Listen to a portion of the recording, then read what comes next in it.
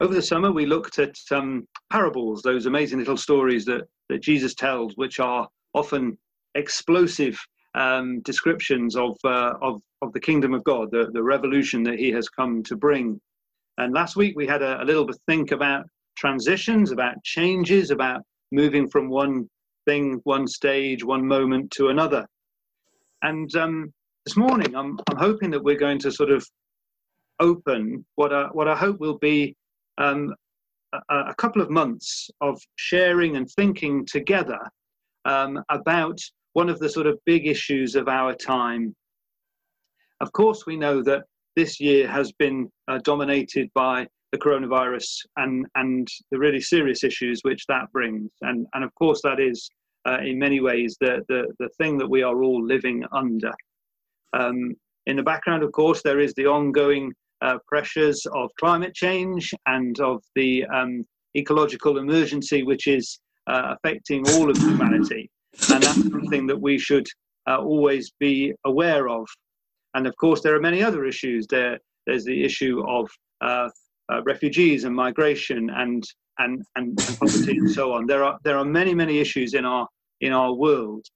But one of the ones which has rightly come rushing up the agenda over past months is the whole issue which has become crystallized under the Black Lives Matter campaign. And I wanted to try to spend a couple of months, September and October, thinking together as a church family, how do we respond? How do we intelligently come before God as his people and say, Lord, what do we do in the light of the issues that have been presented to us? And as I say, I'm hoping over the next few weeks we can have a conversation together about how we might respond. So if the services feel just a little bit different over the next few weeks, it will be because we're just trying to do something slightly different. Normally, we take a passage of scripture and we pray and we prepare and we ask God, what are you saying through this passage of scripture to us? And of course, that is a good and godly and powerful way of seeking the Spirit of God in our lives. But over the next couple of months, I just want to try, as it were, to do something very slightly different, to take the scripture and to read it and to acknowledge that is where we will find God's voice, and then to try to put life next to it and to hold these two things together and to say, how can one inform the other? How can they actually cross over into each other so that we can begin to be the agents of change that we know is necessary whenever this issue, this subject comes back to the surface. And I wanted to start by saying, throughout the scriptures, there are, of course, deep and wonderful truths which we as God's people know and want to embrace. There are these deep and profound truths, of course, which we read in scripture and which we know are true in our hearts. So the basic equality of all people, the basic fact that we are all made in the image of God. We are equally precious, equally loved, equally beautiful, equally bearing his stamp, his image, his icon, as it were. We are created, all of us, in the image of God. And the Old Testament, or what we have been encouraged to call the Hebrew Bible explains the deep and phenomenal story between God and his people, Israel. And of course, that is in many ways an exclusive relationship, God and Israel, but it is also a relationship which has a wider dimension, that the choosing of Israel from Abraham in Genesis chapter 12 onwards is so that the covenant promises of God, the blessing of God, will ultimately go out to the whole of humanity. And as we read a psalm this morning, as Dareth read for us, we're reminded that the earth is the Lord's and everything in it, that everyone belongs to God. And this is part and parcel of the message of the Hebrew Bible, even though there is this deep and exclusive love story between the people of Israel and and the Lord God. And of course, in Jesus, we begin to see the opening up of that promise. We begin to see the way in which the Gentiles, the non-Jews, will be welcome. You remember when Joseph and Mary take the Christ child into the temple, Simeon takes the child into his hands and he says, Lord, now let your servant depart in peace. My eyes have seen your salvation, a light to lighten the Gentiles, a light that will go out to the whole world. And in the ministry of Jesus, you see that. You see the way in which he is always including people. Those who have been pushed to the edges, those who have been excluded are included, whether they're rich and successful, whether they're the tax collectors, or whether they're those at the bottom of the heap, the lepers and the prostitutes. He is always including people. That's what his ministry is about, saying the kingdom of God belongs to such as these. It is a ministry of inclusion as he calls people to follow him.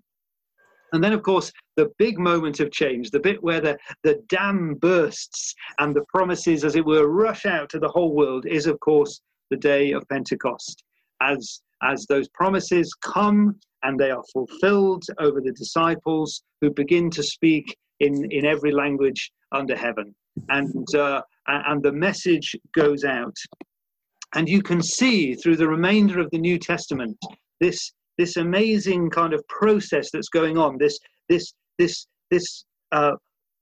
almost headache going on for the early Christians who were Jews, to say that now the covenant belongs to all of us, even those who hadn't kept the law, even those who didn't have circumcision, even those who didn't worship at the temple. They were all welcome because of the ministry of Jesus. So you get Paul giving these absolutely explosive words in the letter to the Galatians. There is neither Jew nor Greek, slave nor free, male nor female, for you are all one in Christ Jesus. And you can just imagine, if Paul were writing in the 21st century, how many other pairs, how many other couplets would he put in there? There are neither Jew nor Greek, slave nor free, male nor female. There are neither black nor white.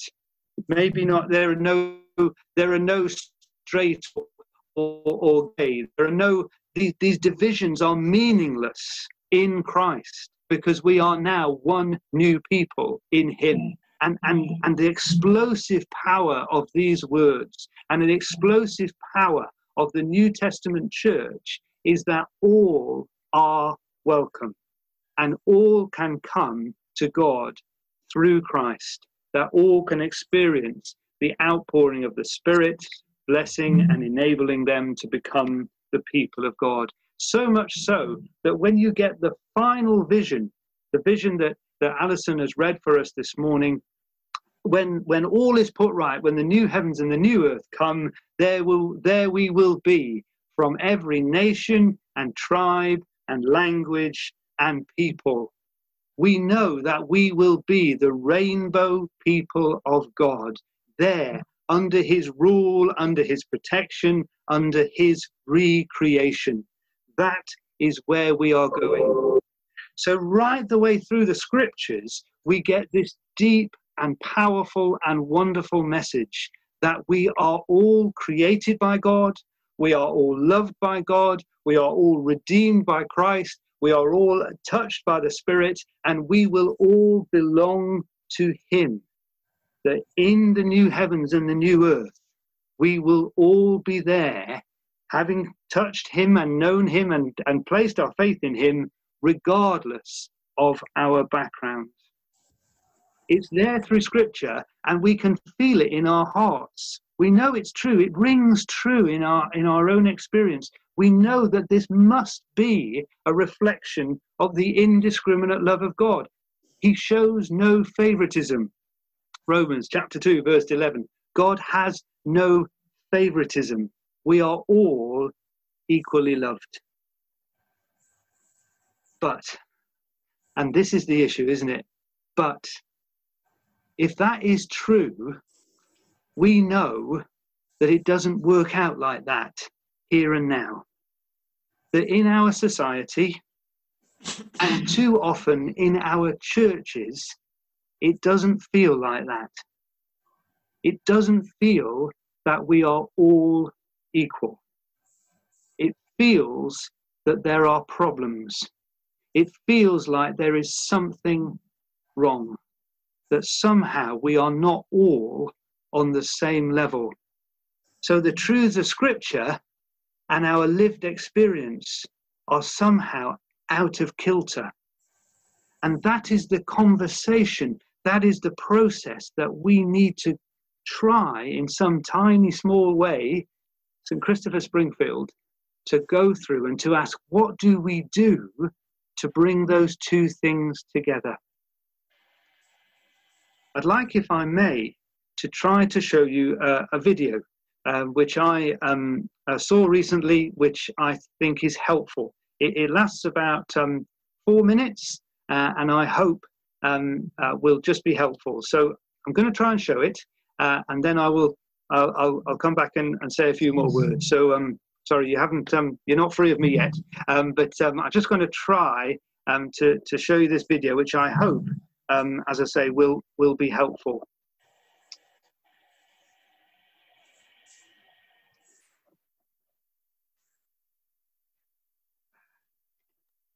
Okay, I'm going to play this. If for any reason you can't hear it, could you all wave at me, and I'll try and make it work. So let's see. So, you don't like racism, but you live in the UK and feel powerless to do anything. My name is Obioma Ugonna. I'm an actor and a writer. Over the past few weeks, I've had several conversations with friends of mine horrified at the events unfolding in the United States and unsure how to show their solidarity. This is a brief video offering a few suggestions. Firstly, let's acknowledge that global anti-blackness is a real thing. It manifests differently in different countries, but it has been an economic driving force for centuries. This is a fact, not an attack. Secondly, the UK has a history of atrocious crimes, from near or actual genocide to the pillaging of nations' natural resources. We can only move past this fact if we address it. We haven't, don't, and must. The question then is why? To Kill a Mockingbird and Roll of Thunder here, My Cry books, that they are the few books used to discuss racism in a UK classroom begins the lifelong myth that racism is a US problem. You can study history from the age of 7 to 21 in a UK classroom and never have to go into any depth about the UK's role in colonising and depriving nations of their freedoms, rights and resources. It is a glaring hole not only in our children's education, but by proxy, ours. As an adult, how can we begin to plug these gaps in our collective educational knowledge? The following book suggestions may offer a starting point, honestly telling Britain's past, present, and where we might go from here. First up is the Sunday Times bestseller, British, on Race, Identity and Belonging by Efwa Hirsch. Next is the award-winning Why I'm No Longer Talking to White People About Race by Reni Eddo-Lodge. Following that is hip-hop artist and writer Akala's Natives, Race and Class in the Ruins of Empire. And finally is science writer and broadcaster Dr. Adam Rutherford's How to Argue with a Racist. And now for some frequently asked questions. Is Black Lives Matter only about the police? No, unfortunately not. So, whilst taser usage on black Londoners is 4 times that of their white counterparts, it extends further than just the justice system. Black Caribbean children, for instance, are 3.5 times more likely to be excluded at primary, secondary and special schools than all other peoples, whilst Premier League football players are to this day still suffering racist monkey chants that many had thought left back in the 1980s. Does this apply to me? I'm not racist. I don't see colour, I just see the person. We need you to see colour. If you can't or won't, how can you be an effective ally? How can you hear if somebody is making racist comments or see if your colleague is giving your black co-worker a hard time? In the words of Angela Davis, it is not enough to be non-racist. We must be anti-racist. And so, for anybody who wants to be an ally to the cause, I would offer these 4 suggestions. Firstly, educate yourself and others. That could be a book, a film, or a podcast. It could be your friend, lover, colleague, or children. Secondly, listen to, commission and pay your black artists, writers and speakers. Statements like "you will be paid in exposure" will no longer wash and are not true allyship. Thirdly, speak up. Be that using your platform on social media, calling out your colleagues' missteps, or writing to your MP when you witness an injustice. You have more power than you know. It is very easy for brands, newspapers, and TV companies to tweet a hashtag, but your money speaks, so demand more. And lastly, accept that you will get it wrong sometimes. None of us are born knowing all of the answers. The writer Ijeoma Oluwo says the beauty of anti-racism is that you don't have to pretend to be free from racism to be anti-racist. Anti-racism is the commitment to fight racism wherever you find it, even if that's in yourself. So I would offer, be brave in your humility. As the saying goes, this is not a moment, it's a movement. And the struggle continues tomorrow. It's a bit of a happy ending. That is wonderful, Tom. I hope that's a useful video to try to raise some of the issues, and as I say, to place what I hope is an accurate reflection of life next to these wonderful truths that we see in Scripture, and to say that one is beautiful and one is far from beautiful.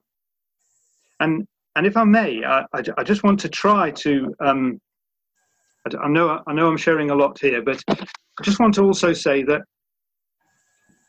if you're sitting there thinking, well, that's just one bloke and one sort of video, and how do I know that's true? If I can encourage you, if you have any free time, this website, the gov.uk, it's a government website, and it's a whole collection of facts and figures about ethnicity in our country. And it's fascinating. It's the kind of thing you can spend hours on if you want to. But if you're into that kind of thing, do go and have a look.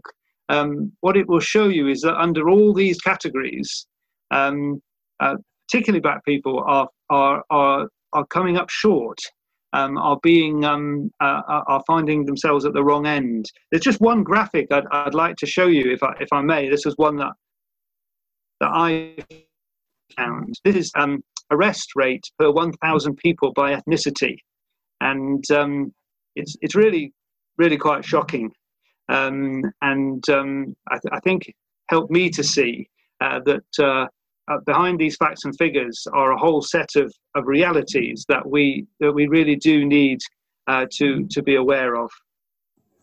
And then just finally, if I may, just to say that, you know, we might be thinking, well, this is society. Well, we can't change society, but what about the church? Well, just to bring to your attention that this is an article from June, so a little bit old, but not very old, and basically saying that when Archbishop John Sentamu stepped down from being Archbishop of York, in the Church of England there are no diocesan bishops, no sort of. Diocesan bishops are the people with the full authority of the church. There are no diocesan bishops who are from a black or Asian or minority ethnicity. There are assistant or suffragan bishops from those ethnicities, but I think there's a maximum of 5 out of 100 or so. And unfortunately, it's not just in the bishops. There are plenty of other occasions of senior people in the church who are basically all white. So what do we do? What do we do? Well, that's what I hope we are going to have a conversation about over the coming weeks. That today is about introducing the subject. Today is about saying we know in our hearts, and we can see in Scripture, this beautiful, beautiful equality and communion. This beautiful fact that diversity is at the heart of God, and that He loves it, and that He has created us this way, He has redeemed us this way, He has given us the Spirit this way, and He expects us to be like that in the future, in the glory that will come. So how do we live it out here and now? How do we make the church a place where the rest of society can say, wow, look at them. They have got it right. They rejoice as the rainbow people of God. I'm not going to try and answer that question now. I hope that over the coming weeks we will begin to see it, and that we will begin to find ways that God changes us so that we, in some tiny way, can respond to the issues raised by Black Lives Matter. Amen. Amen. It would seem strange to say this is going to be a conversation and not give people a chance to respond, but I hope, unless anyone has something burning in their hearts at the moment, that we might do that from next week onwards. Is there anything anyone particularly wants to say now? Dareth, you're going to speak. Yeah, I want to say that St. Christopher shouldn't underplay Black Lives Matter, because St. Christopher's lives matter, the congregation of the church matter. Don't forget, we have the women's breakfast. It's white, it's black, it's Asian, it's everything. We meet, we sing, we pray for each other, regardless of the situation. Throughout the since March, we had speakers from all walks of life in the women's breakfast, and we sit and we pray for the community. And also we have to remember the feast. Look how that started out of as a group of young children in Springfield, in Smallheath, who Smeeth have built up over the years and has gone all over the world with it, and that didn't, no child was excluded, whatever race, colour or what have you. We've done it. So I don't feel that St. Christopher should think, we haven't done anything, but we have in small little pockets. And we continue to pray and support each other in every possible way. I'll be lost without St. Christopher's. And that's all I've got to say. Amen. Brilliant. Thank you, That's Dareth. cool. That's wonderful. Thank you. Anybody else want to chip in? Nope. Okay. I hope this will be the beginning of a conversation, because I think there's a long way to go. But it feels like an important a conversation that we shouldn't duck. And a conversation that, under God, we may have something to say to our nation, and that feels a really important thing. Okay, brilliant. Thank you.